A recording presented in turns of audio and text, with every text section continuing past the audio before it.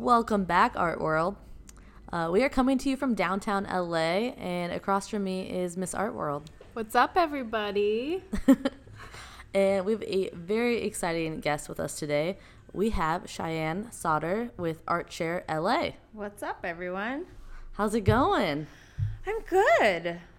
Yeah.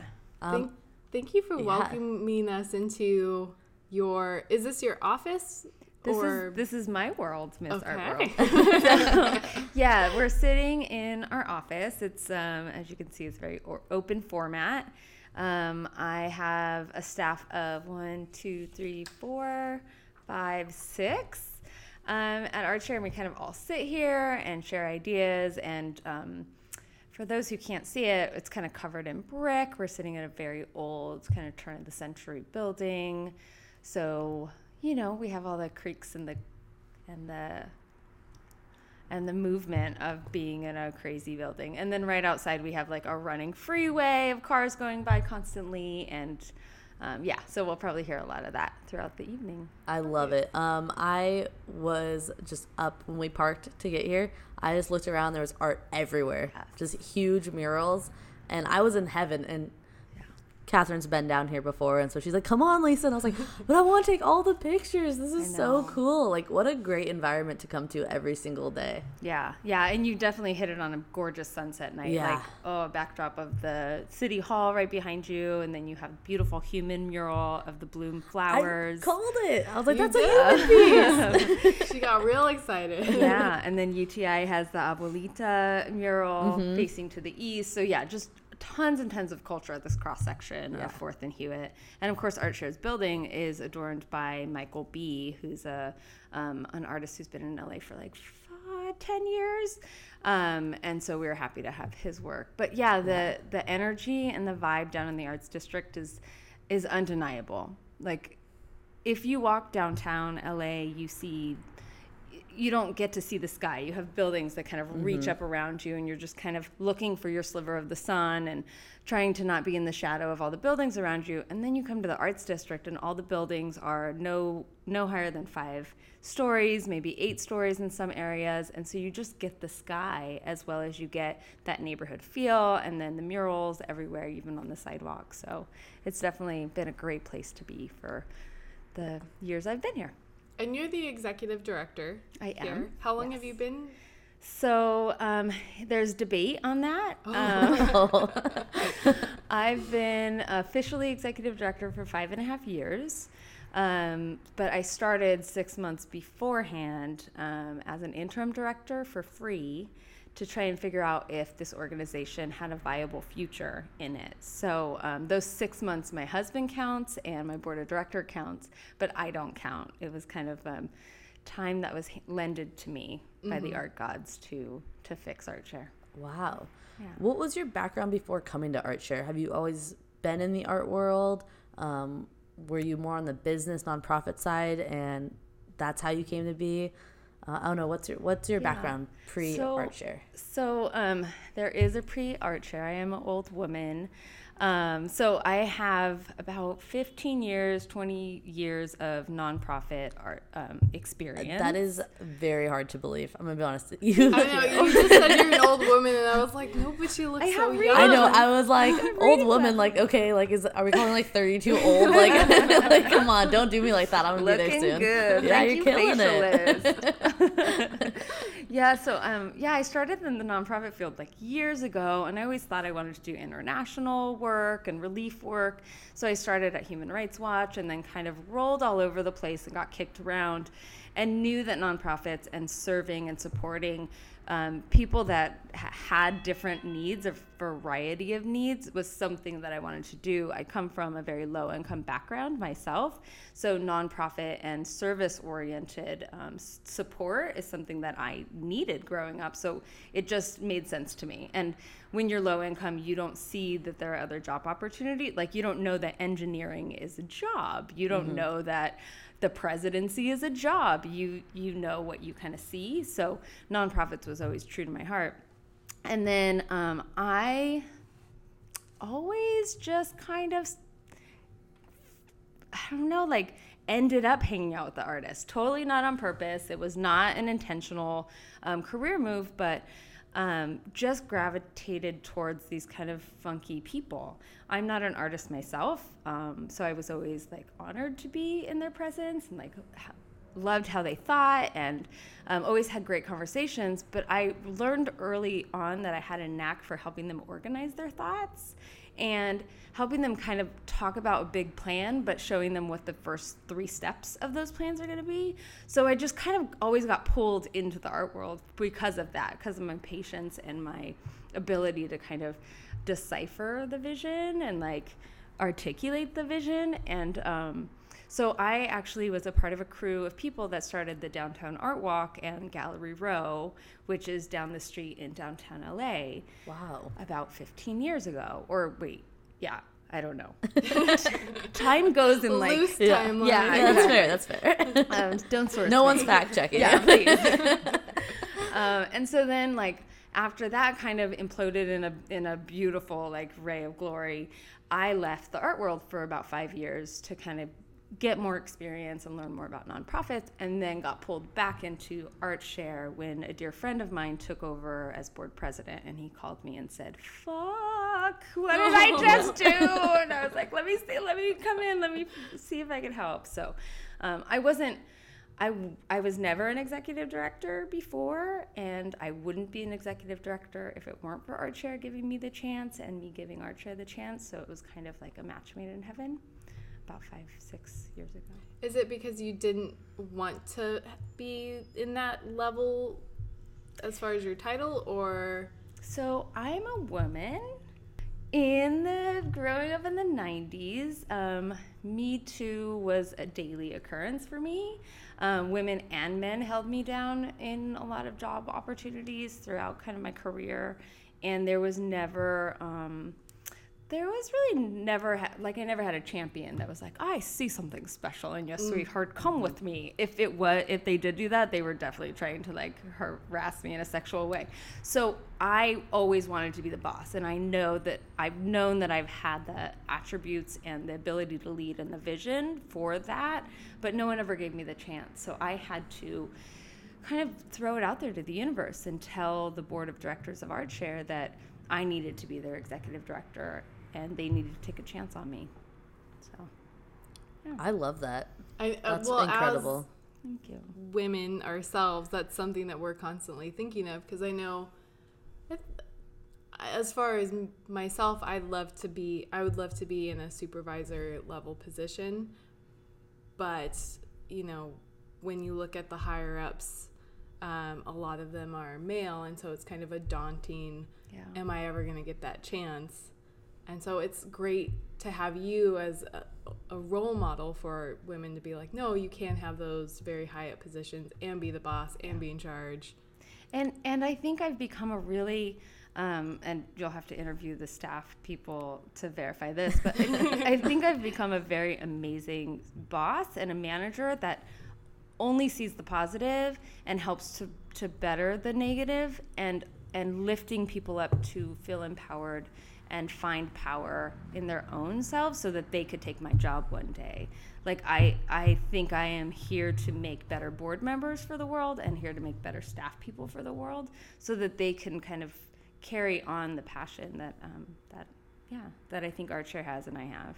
So yeah, I had female bosses that were such bitches. Like, they would hold me down. I got accused of having affairs with bosses, even though I was being harassed. Mm-hmm. Like, women, they just cut me down. And I was like, if I ever have the ability to have the power, one, I'm going to hand it to people who do not have the power, marginalized communities, people who don't have a voice. How could I hand these people the voice that I was privileged with? And then also, how could I give women the position and the power to be able to take it over one day? That's great. You're incredible. Oh, thank you. Yeah, that's amazing. I just feel like so many times too, I mean, I find just sometimes women, when they're bosses, they almost look at other women as competition and not as I don't know, I'm your supervisor. I want to help you get there. I want to help long term see this vision and it through. becomes this like catty thing It too, does, where it's yeah. like, I'm not going to tell you pissed me off, but in 3 weeks you're going to learn. Like, I'm going to show you. Yeah. And it becomes this like weird competitive, I don't know, grudge that we hold against each other, when really we should just sit down and be like, hey, what's going on? Like, Well, and in reality, we should be teaming up together because, I mean, when you look at so many of our organizations, and I know Catherine and I have seen this in our most recent organization, where there's groups of men helping other men move ahead. yeah, that is so true. Yeah. Yeah, And- where's their competition? How come- Exactly. Yeah, that's crazy. So I think what you're doing is incredible and Thank a great role model. It's fun. It's really Yeah. fun, and I love being that. Like as I get older, I am open to that, and it's really really cool to have younger people come to me for advice, and I don't know. It's really a moving experience for me for sure. Yeah. It's amazing. Thanks.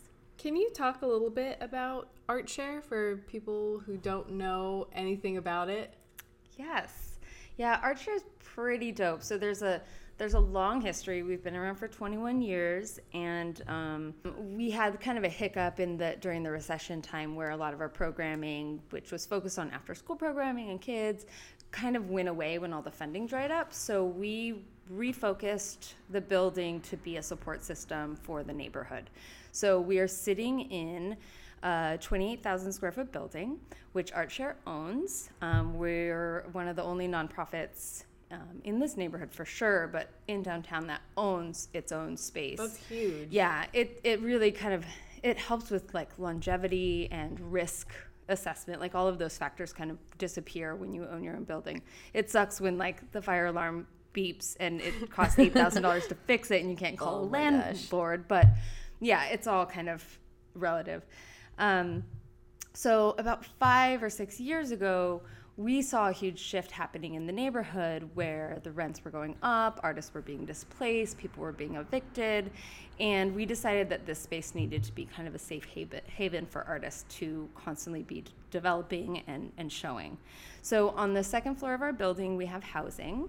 We have 30 low-income lofts. They're kind of small units for artists to reside in. And artists can, once they qualify for the low-income housing, they kind of stay forever, and they can be any kind of artist. They could even be, we have a writer, we have musicians, they could be a winemaker, like any kind of creative endeavor. Okay. And then on the bottom floor, we have 2 art galleries, a theater space, 3 classroom spaces, and art studio space for 6 artists. So what we've done is we've taken every square inch of our building and we've made it accessible, equitable, and affordable for artists to come in and develop, create, perform, exhibit, kind of all of those bits and parts that you need to process art and the process of creation, including exhibition and performance. So we think, and because I'm not an artist, this kind of holds true to us, we think that all artists, if given the proper resources, space, and tools, can really explore, develop, and become something fantastic that could be financially equitable and financially gainful for them without the confines of like those stressors of like finances and all of that stuff. So it's been and with those programs we've been able to be somewhat financially sustainable because we're renting our space out, so we have a bit of income from that, and then we do a lot of creative things to kind of patch up the rest of the income structure throughout the year. So, but that's what ArtShare is. We are known as a safe, equitable, supportive environment for people to just kind of explore and see what their art is going to become. So. Wow. And you guys are celebrating your 21st birthday coming up.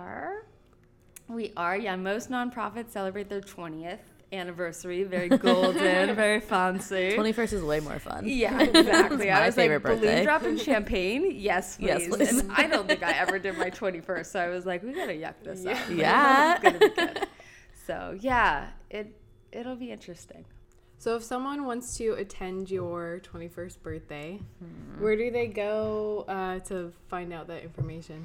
So our website has all the information that you need. It is a gala event. Our goal is to raise about a quarter of our annual income. which sounds scary, but our annual income's not very big.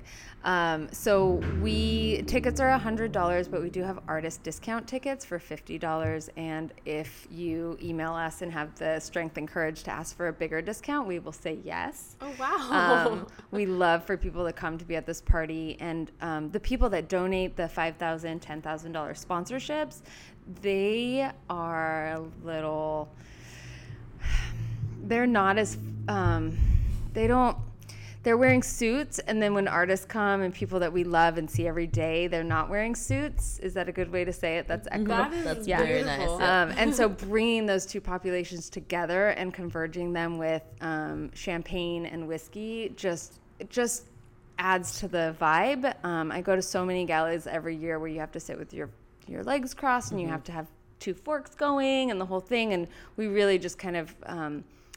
we want it to be fun and accessible and for people to have a good time with us. Is it like a sit-down dinner, or is it just come, drink champagne? You have a silent auction, performances. Do you just wander around? Yeah, so we'll probably activate like 3/4 of the downstairs. We have a photo booth taken by Rush Vayara, who is... world-renowned like commercial artist, so he'll be doing a photo booth in the front office space, and then we have tacos that'll be passed and kind of past vegan food, and then a life drawing class and a violinist in the corner and a DJ, and just kind of like pop-up activations everywhere, so it's really kind of cocktail style. And after we do the champagne toast balloon drop, we're gonna have Jell-O shots and pizza come in as well. So I saw the Jell-O shots and I was like, fun. hey. So we're excited about those. We were gonna have to make them ourselves in my kitchen, and we realized that was a food health hazard. Yeah, so we had concern. I was like, oh shoot. We're very professional with our Jell-O shots. Yeah.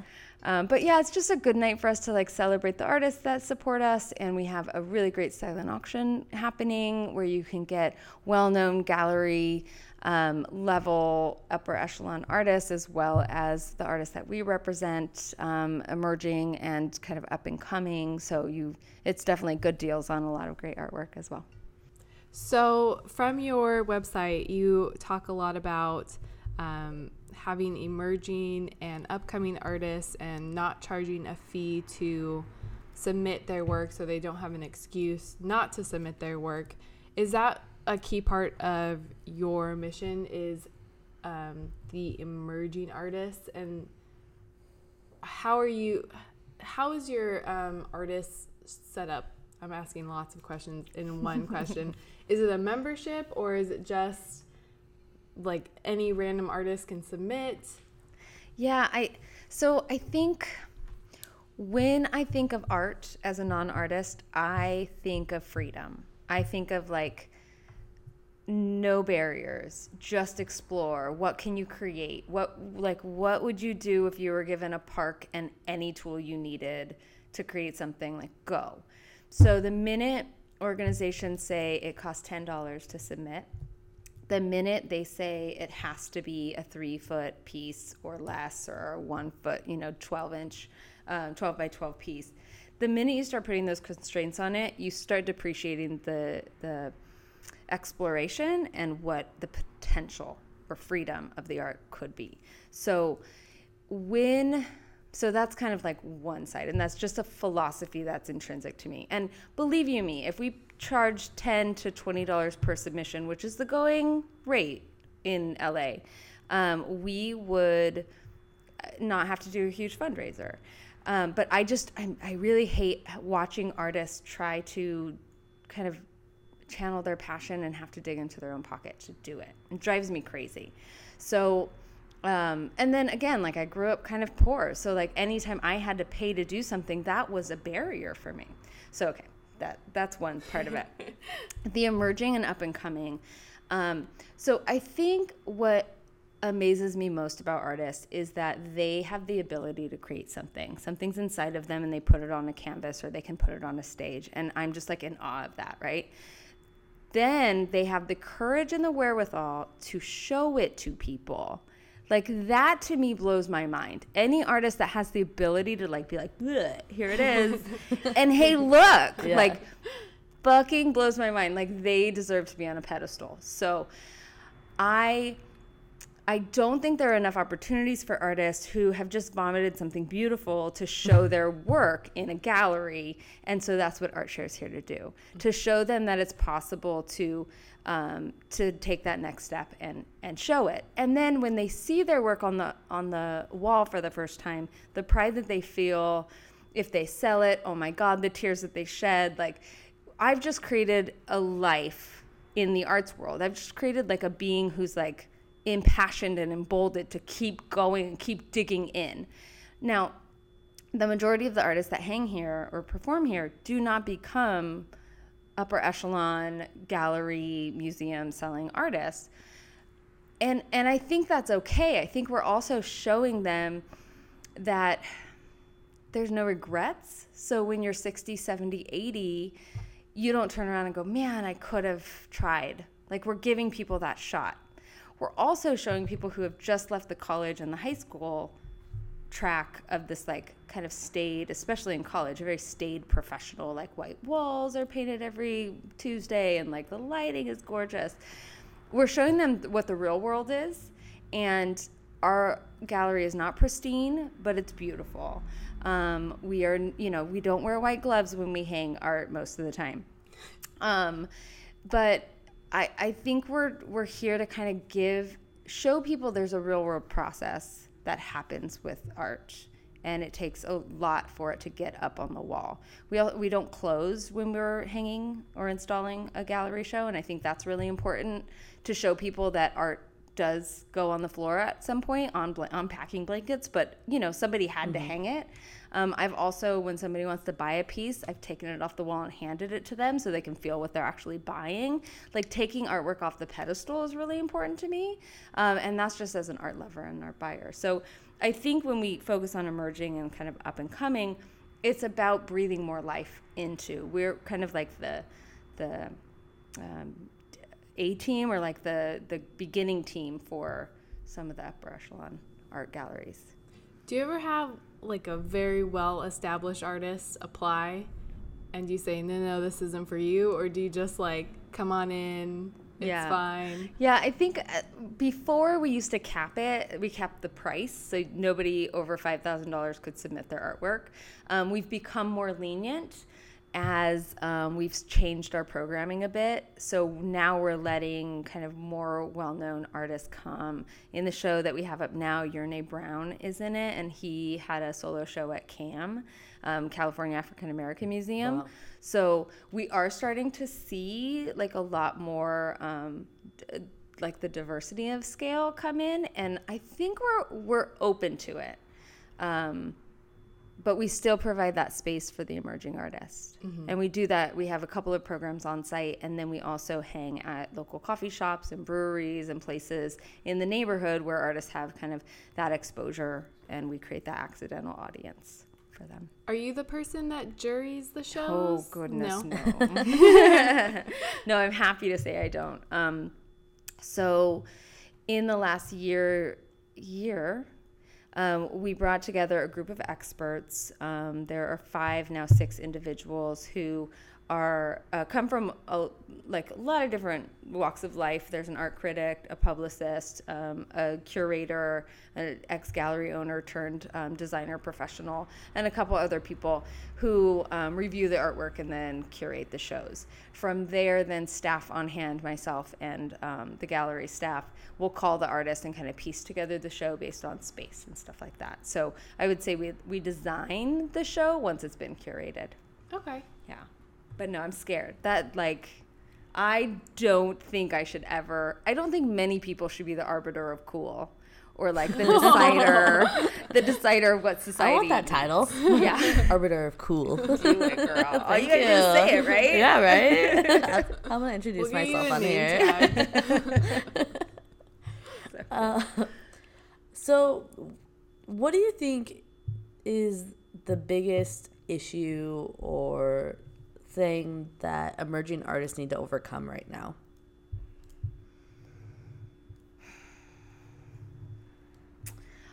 So if I were an emerging artist coming to LA right now, I would be so overwhelmed by the saturation of artists coming to LA. It overwhelms me when we open a portal to do a submission or a call for artists and we get like 300 submissions in a couple days. I'm overwhelmed by how many people are trying to like make it as an artist. I think artists need to be flexible and nimble and like really be willing to take their creativity and plug it into different roles in their life and not just put it on canvas or not just put it in front of a microphone. Okay. That's good. There's tons more though. Like, I don't know, like LA's tough, right? Like LA doesn't hand it to you. You really have to work hard for Los Angeles to give you anything. And I'm from here. I won't give it to anyone. Like you have to work hard and show that you love it here and you appreciate the landscape and you appreciate the heat and the, traffic, and stop bitching and, just dive in and get your hands dirty, and then stuff will start, coming to you. When we interviewed Christine Shoemaker, she said that LA is a do-it-yourself art community. And that really stuck with me, because really, if you want to get your work shown, you have to be the person that's like transporting it and putting it up on walls, doing a pop-up gallery, marketing yourself. Totally. Like it's all on you to try and make your work seen. Yeah, it's for sure the hustle. Yeah, and then on top of that, if you do get yourself into a gallery on a Saturday night for a reception, there's 5, 6, 10 other options that you have that night. I mean, just this past Saturday, we had 4 different invites out. Yeah. And so it's just like, it's so hard to get everyone out there. It's not like you're in a small town in, I don't know, Arizona or Oklahoma where there's one exhibit going on. Yeah. And you have a show. It was on my list to go to, but it fell on a night where there was a bunch of other ones. What's Rude? I know. Ooh. Wow. Miss Art World. I would have the come. world. You're a liar. I'm the arbiter of cool. And I think you're pretty cool. It looked really interesting though. I can't remember the title of it. What's the Buzzsaw? Yes. Yes. Buzzsaw. Oh, yeah, we did talk about that Yes. one. Yeah, I was aware. You were here. You can see it. I will open the gallery for you. Yes. Yeah.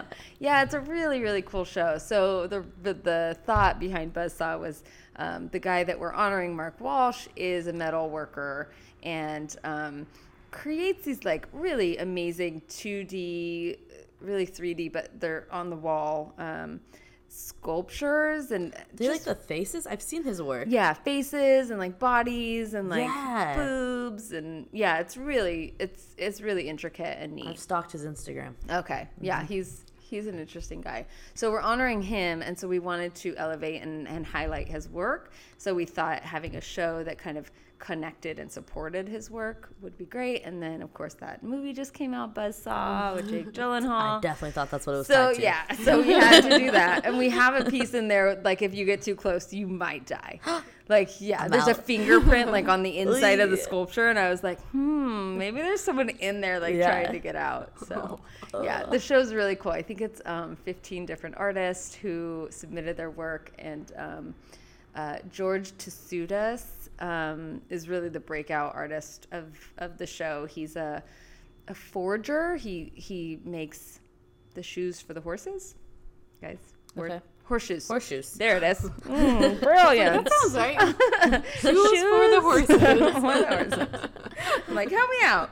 And he just had a huge group of people come out to support him. A lot of his work sold, and it was really awesome to see. Just like the pride that he had. He's the first-time hanger ever. Oh, so, wow. That's amazing. It was really cool. Really cool. And he also has a flag in there that weighs 300 pounds. It's like wrapped in barbed wire. And he had a hard time immigrating over and getting his visa. Does he have his visa? No, his citizenship. So sorry. Wow. So yeah, the symbolism of that flag was really quite beautiful. Yeah, that's amazing. Yeah. So you have people who live in this building. Oh, that was my next question. Well, I don't know what your question is, but that was where I was gonna go next. Yeah. Are there rules for living here? Curfews? Do you ever have any? Don't be a dick. Yeah. Artist issues in the past? In the past? Yeah, I'm not going to talk about apartment Because you're essentially a landlord. Yes, don't remind me. Yeah, so I have a property management company that we hire to manage the compliance issues, and there's a lot of like financial regulations when it comes to living in affordable housing that they have to apply for. So I don't want to see their W-294s like that. So we have them managing that. So legally, we can't require that they're artists, but because of what they live under, kind of a beeping alarm system and like smell of paint in the corner and the capoeira class that's happening, we really attract the artist kind of vibe. And then it's called Art Share LA. It is called Art Share LA. That helps. Yeah, thanks. I hadn't thought about that. So once they come in, they're in forever, if they want to be. And yeah, I mean, we've totally had issues. We have music, like one person is a music producer with headphones and the other one's a music producer, and she has like microphones and speakers, and so they definitely have friction. They have shared bathrooms. Some of the units have a shared bathroom between the two, so there's definitely like, he doesn't keep his bathroom clean, like that kind of stuff. Mm-hmm. But what we're creating is like community up there, so they realize that this may be a temporary situation that they just kind of enjoy while they can. Enjoy for the good and the bad until they make it and move out, or move out for other reasons. Oh yeah, I mean, it's quirky in some ways, with a shared bathroom as an apartment and whatnot. But that's what's so cool about it. Yeah. I mean, what an experience. You're really forced into getting close with your neighbors, which are not always have to be in other living situations. Exactly. Like it's true cohabitation, which breeds cooperation and collaboration. It reminds me a lot of like the dorms in college. Like, Yeah. And they're paying less than like 30% of what people pay around to live in the arts district. So they understand that, what they're getting for the value is pretty fabulous. And they also are only working 20 to 30 hours maybe a week, and paying their rent and paying their expenses, so they can, like, the majority of their time is in their apartment creating. So they're together a lot more than I think they all anticipated. Do they also, is it an additional cost for like the studio space downstairs, or is that just built in? Yeah, so the studio space downstairs is totally separate from upstairs. We kind of run almost two different organizations in a sense, but if anyone upstairs wants to access downstairs, we definitely work with them. But they have a really large common area that they're able to kind of dance in and create in if they want. So that's really cool. Yeah, it's fun. It's fun up there. I wish it's not fame, but like in my mind, it's kind of fame. Like I'm like, I wanna be dancing through the hallways up there. Yeah, it's fun. Yeah. What's the longest tenant that you've had? Has anyone been here 21 years or? No, not 21 years. I would say Carlos is probably our longest. He's a Vietnam vet. He's a historian, and if you go in his apartment, he will tell you 1,000 stories about the war and about the neighborhood, and just kind of give you that whole history. We do have some success stories. Skrillex used to live here. What? And now he owns property in the neighborhood, and has kind of done okay for himself. And we have Madame Gandhi used to live here, who's an amazing feminist activist and singer. So we've had some really cool. That's amazing. Yeah. They haven't been back. I need to call them. Yeah. Come on, definitely guys. Need where you came back. from. Come to the gala. May 30th, 6 to 9. We love 21st birthday. Jello shots. Jello and pizza from Pizzanista. Yeah. Exactly. That's amazing. What is your favorite kind of art? What's your favorite medium, if as a buyer or just personally, art share aside, your favorite? It's so hard. So I'm probably really boring. Really boring. And actually, a friend of mine told me recently I was boring in one way or the other. I love abstract. I love calm colors. My house is curated so like yellow and beige with hints of black here and there. Yeah. And I think I really just need a calm environment when I go home. I love lowbrow art is exciting too. I definitely collect a lot of that. Do you know what that is? I don't. I think I might. Oh, please, Miss Art World, tell us what lowbrow art is. So lowbrow, I think, correct me if I'm wrong, isn't it where you don't have an art education? It's almost like underground. I think, so that is being dubbed as, the word is coming to me. In my mind, I tied lowbrow to underground art. There's So it's kind of like poppy art. Like lowbrow is like pop kind of more surrealism? poppy, hard images. Like behind you, the Becca pieces, she'd be considered lowbrow, even though her work has definitely been seen in more of highbrow situations. it kind of has that. I feel like it blurs the line between like a comic book or poppy, not street art so much, but almost like a simplistic, lots of bold, bright colors. Okay. Yeah. It's funny. I just Googled self-taught artist, and one of the results is, why is Yoko Ono famous? I think that's great. Google. Oh, thanks, Google. Yeah, so I don't know. I love all arts. I thought I was gonna like somehow end up in like the performance side of art. I love vocals. I love beautiful singers, not like opera or classical, but just like beautiful, caring, deep voices. I just love that. I get goosebumps all the time. So I love popping into our theater and seeing some cool shit. Very cool. Yeah. Do you have any creative outlets that I know you said you don't do art, but do you have another form of creativity that you? I suck so bad. Oh, no. I don't. Same here. Yeah. Like somebody yelled at me 3 years ago and they were like, Cheyenne, ArtShare is the most creative outlet you have ever developed. And I was like, oh, okay. And I, at that point, realized that I had vision.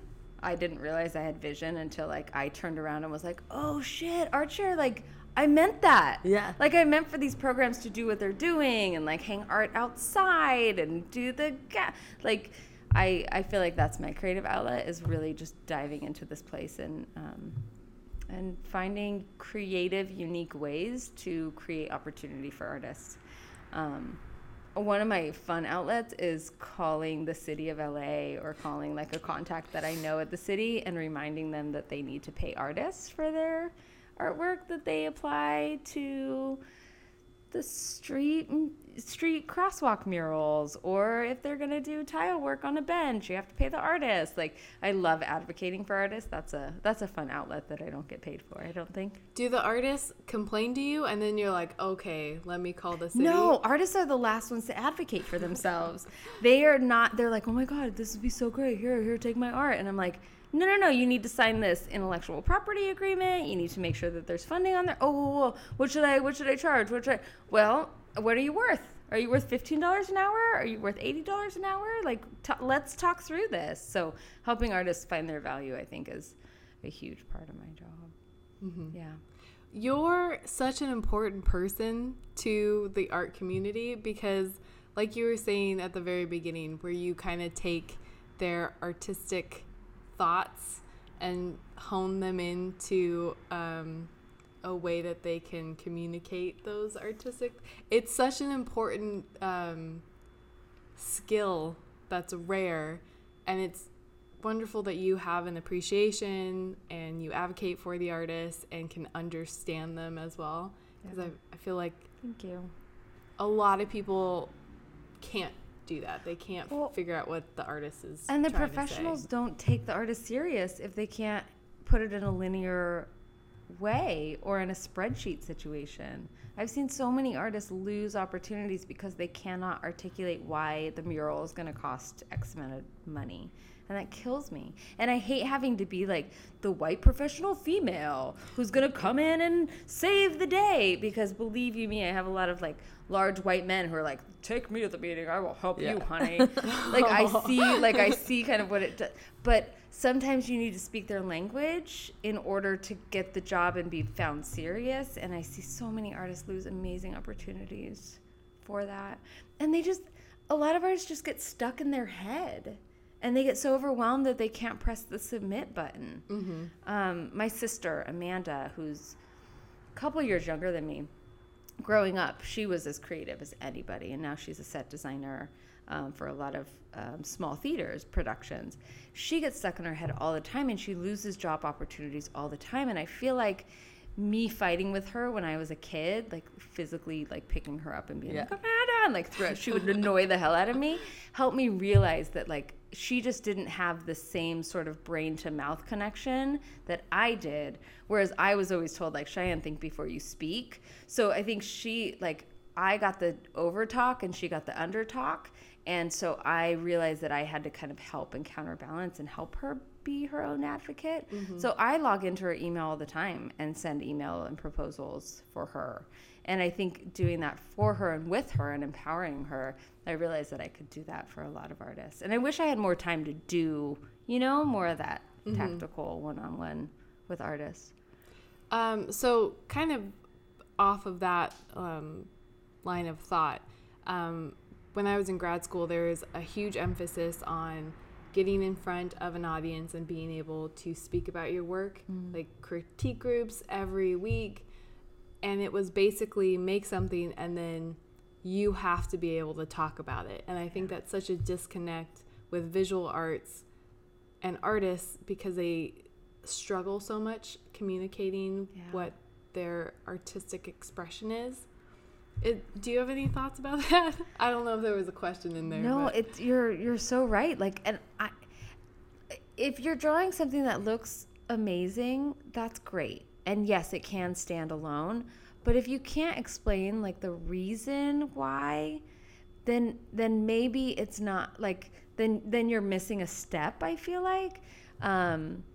The artists who are hung in museums can say, okay, that came from 1950 protest, and this came from my father's, closet, and this connects to now because protesting with a tie is, whatever it is. But the conceptuality of all of that through line is really what art needs to say. Like art has to be the voice for our world right now, especially because it's in such a weird place.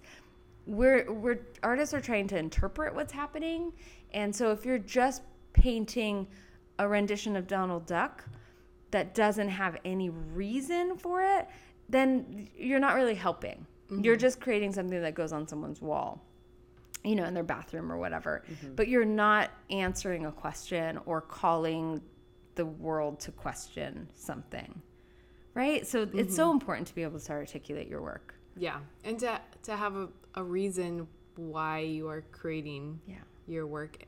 But without leaving people behind. Mm-hmm. So many artists are going to do this amazing thing and then forget to tell people who are lay people that are not connected to the art world, like, hey, come with me.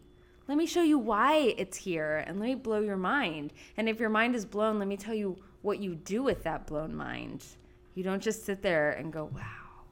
So, yeah, it's interesting. And I think it's hard because we hang so many artists a year. Majority of them are just, creating amazing work because they need to, but they're I don't know, answering their own personal question, when I think artists need to start there, answer your own personal question, but then start talking about society and start painting for society. And I think that makes like a good artist to a great artist. Mm-hmm. Yeah, I agree with you. Completely. And you guys have like educational development series that you offer here? So yes and no. Because we're so like tied to this free, equitable system that I demand here, my board demands, we haven't had a lot of success creating a tract because the speakers demand to be paid. which they should. So we do one-off classes whenever we can. Whenever we have a little burst of funding, we'll bring in a speaker and talk about financial, sexy finances or neato taxes, like all the stuff Taxes that artists for the don't. artists. Yeah. How do you make taxes sexy? Yeah, right.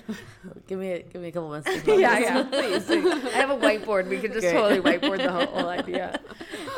But yeah, I think we really try, like, we do artist talks. We'll do conversations with CPAs or lawyers or intellectual property attorneys. And I think it's important for artists to understand how to advocate for themselves. And I realize that a lot of arts degrees do not come with that built-in business. Mm-hmm. So yeah, I think it's important. How big is your board? Our board is 12 people, Okay. I believe, right now. Yeah. It took a while to build a good board. And we're always looking for new people and always excited to kind of bring in new life to the board. Mm-hmm. Yeah. If someone's interested, they reach out to you. It's a little harder. Board development takes a while. Like, I met with someone about 2 months ago who I met through a friend, and I was interested in having her kind of talk to me about it. And so we sat down about her values and my values. And I really want to make sure that person gets ArtShare so that they don't join a leadership position and starts to try and change it. Mm-hmm. So it takes, like, she probably will not be sworn in if she goes through the vetting process until like November, December. So, and I've talked to people before, like, hey, would you be interested? Let's start the discussion. And that discussion has never come to anything but like a really great friendship or a really great like volunteer position on one of the committees. Being on a board is like, that's a big deal. Like, you are looking at the financials and making sure that the decisions I'm making Monday through Saturday are really in line with the future of the organization. So, Speaking of the future of the organization, yes. where do you want to see ArtShare in 10 years from now? So it's interesting because ArtShare 5 years ago was so embedded in this community, and the community's changing so drastically around us in positive ways and negative ways. I think if you asked me that 5 years ago, I would have loved to see ArtShare truly, truly connected to the community and building programming and, just pouring art outside of our building. And I don't know if this neighborhood is just growing into something like, you have the 5-star restaurants down the street, you have the blue chip galleries, you have the upper echelon people moving in. The median income in this neighborhood right now is $150,000 a year. People who live here is around $25,000 a year. So I really see this organization expanding and spreading its reach outside of this neighborhood so that we can impact other neighborhoods with our programming and helping those artists who didn't realize they could be seen in a gallery, giving them that opportunity in different parts of Los Angeles County and maybe Southern California. There are artists everywhere. And I don't think you have to live in this big urban city in order to access the walls and the exhibition space. So 10 years, I don't know. That's a long time. It is. I'm tired. Sorry, that was a tough question. That was so tough. What year is it in 10 years? 29? 29. Okay, so 6th Street Bridge will be built. I mean, that's going to be crazy. It's going to be super crazy. There are going to be like 7 hotels in this neighborhood. Hopefully there will be no cars in this neighborhood anymore because parking sucks. Like, This is true. yeah, it's going to be hard. Los Angeles is going to be hard in 10 years. Are you going to live here in 10 years? In LA? Yeah. No.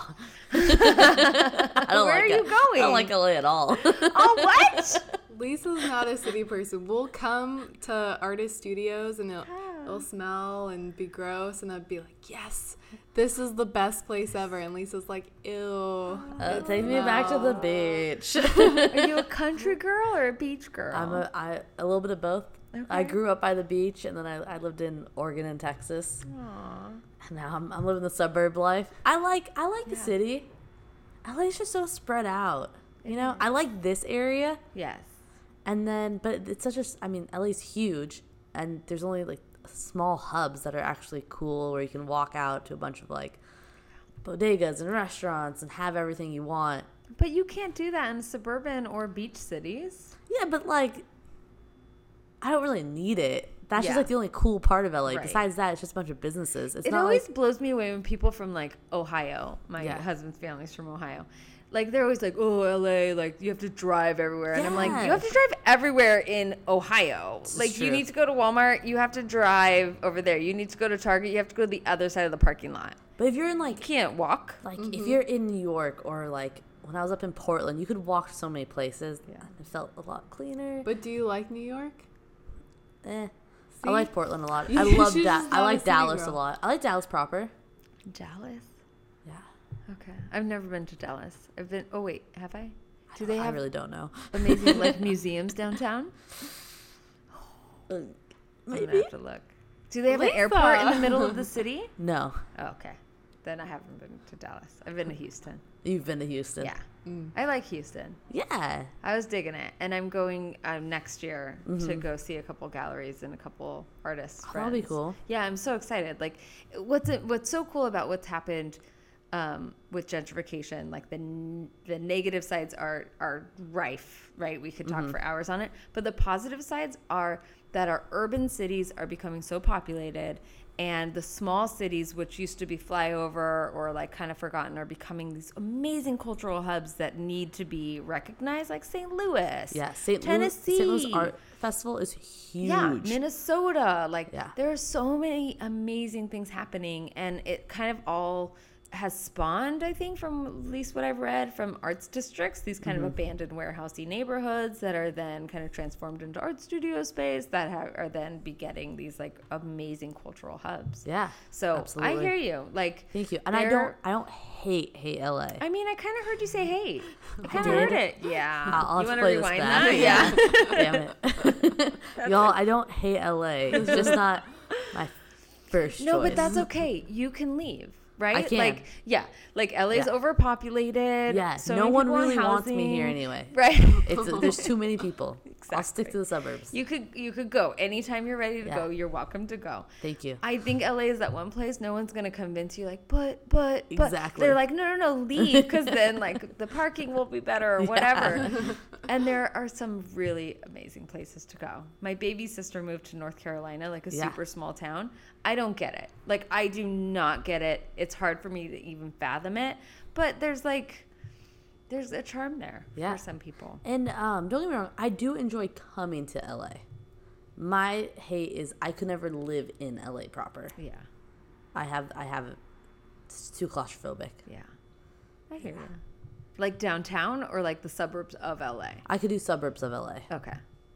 Downtown is there's just a lot going on. Yeah, downtown is a little crazy. And I respect those who do and like can do it. It's just a lot for me personally. Yeah.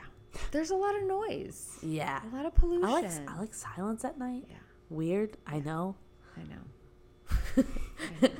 Catherine's Disappointed. just like pure disappointment at me. I love standing in the middle of like buildings and being like swallowed up by them. Like, I love the city life. Should I call the Capoeira guys in here to like play? I love it. That would be Right? I amazing. kind of want them We to can like, Do wrap it. this up with some music. First live music on our podcast. This is pretty cool. Hi. Hi. How's it going? Good. Play this? Yeah. Yeah. Just go.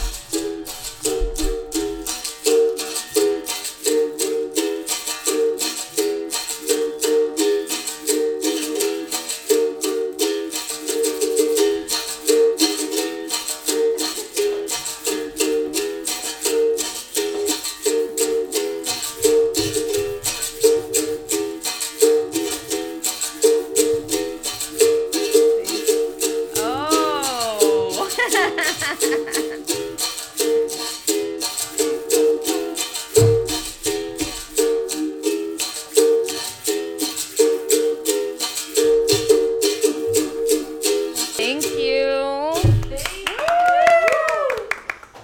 So good. That was amazing. That's awesome. So that's what's that called? Capoeira. It's a Capoeira? Brazilian, like jujitsu, kung fu, like their art of war or war dance. That's amazing. Yeah. That was so cool. It's so beautiful. They've been here, I think, 6 years now, every Tuesday night from 8 to 9. And wow.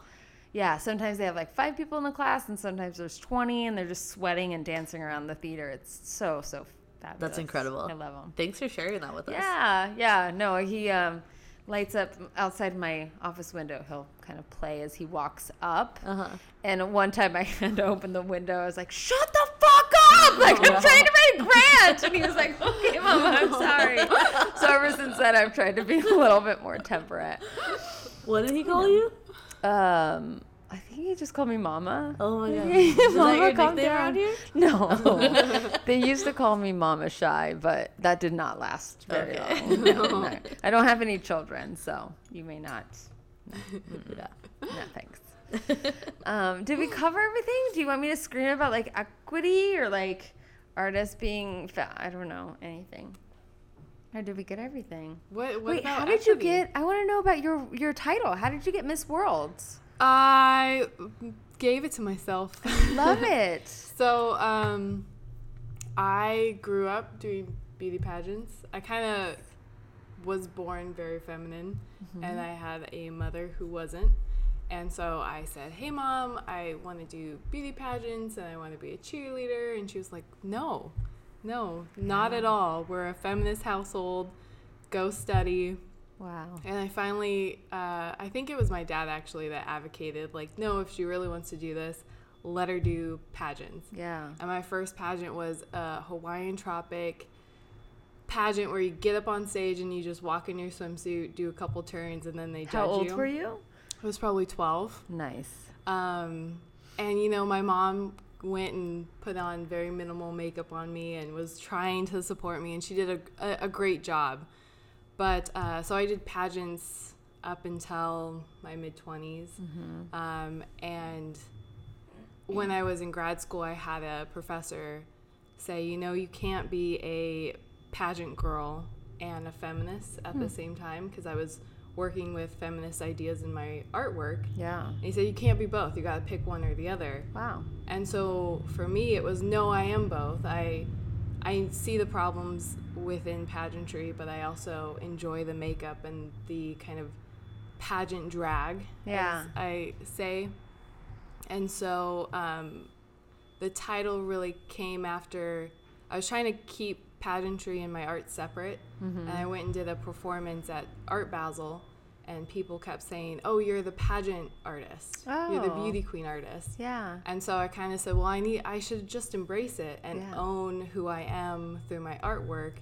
And instead of running in a title or in a pageant where someone gave me a title, where they judged me and said, okay, you're worthy, Yeah. I was just going to take ownership and use the Miss Art world to make feminist statements within my own artwork. I love it. Good Thanks. for you. Thanks. Own it. Yeah. It's been fun. I get to wear, you know, weird clothing that I make. It's awesome. Boob shirts and Yeah.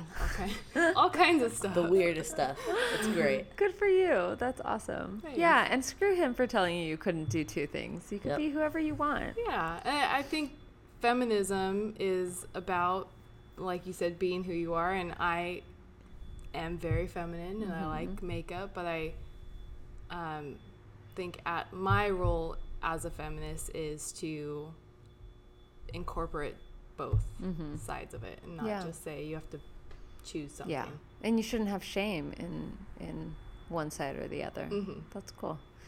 So you're looking at Little Miss West Covina, 1989? Oh, girl! 87, 86, something like that. Yeah. I knew we were going to be friends. I love this. Yeah. I was once the reigning title in amazing. my little town of Covina, and I got to ride in a convertible on the Christmas parade and wave, and hair was big and fluffy and big dresses, and yeah, it was That's fantastic. amazing. I was a star for a year, and Yeah. my mom made sure to, hold me up on a pedestal. It was lovely. I was a middle child, so that soon came crashing down to like, be humble, and that's a whole nother side of me that I don't want to go into. I love you, sisters. I have 3 sisters, so Wow. I'll just that's all I need Yep. to say about that. All right. Yeah. That's really cool, super though. cool. That's Yeah. amazing. Well, I love your title. I hope, I'm excited to follow you and see what all of your escapades Thank that you. come about. Awesome. Awesome. Well, anything else?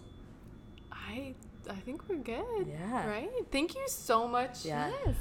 For writing me back. We send out so many emails to people that we'd like to have on, and for some reason we've had a hard time getting women to accept. Wow. So when you wrote me back, I ran to Lisa in our office and was like, she wrote me back. We have to do it on Tuesday.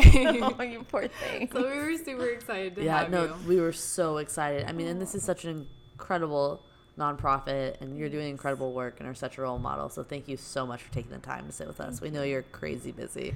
Yeah, no, it's nice to pause every once in a while and like hear it and like hear myself speak and hear the mission be put out there. So thank you for giving me the opportunity and the platform, and good luck with this podcast. Keep you. it going. We Big will. fan. Thank you so much. Yeah. All right. We love you guys. Bye, guys. Bye.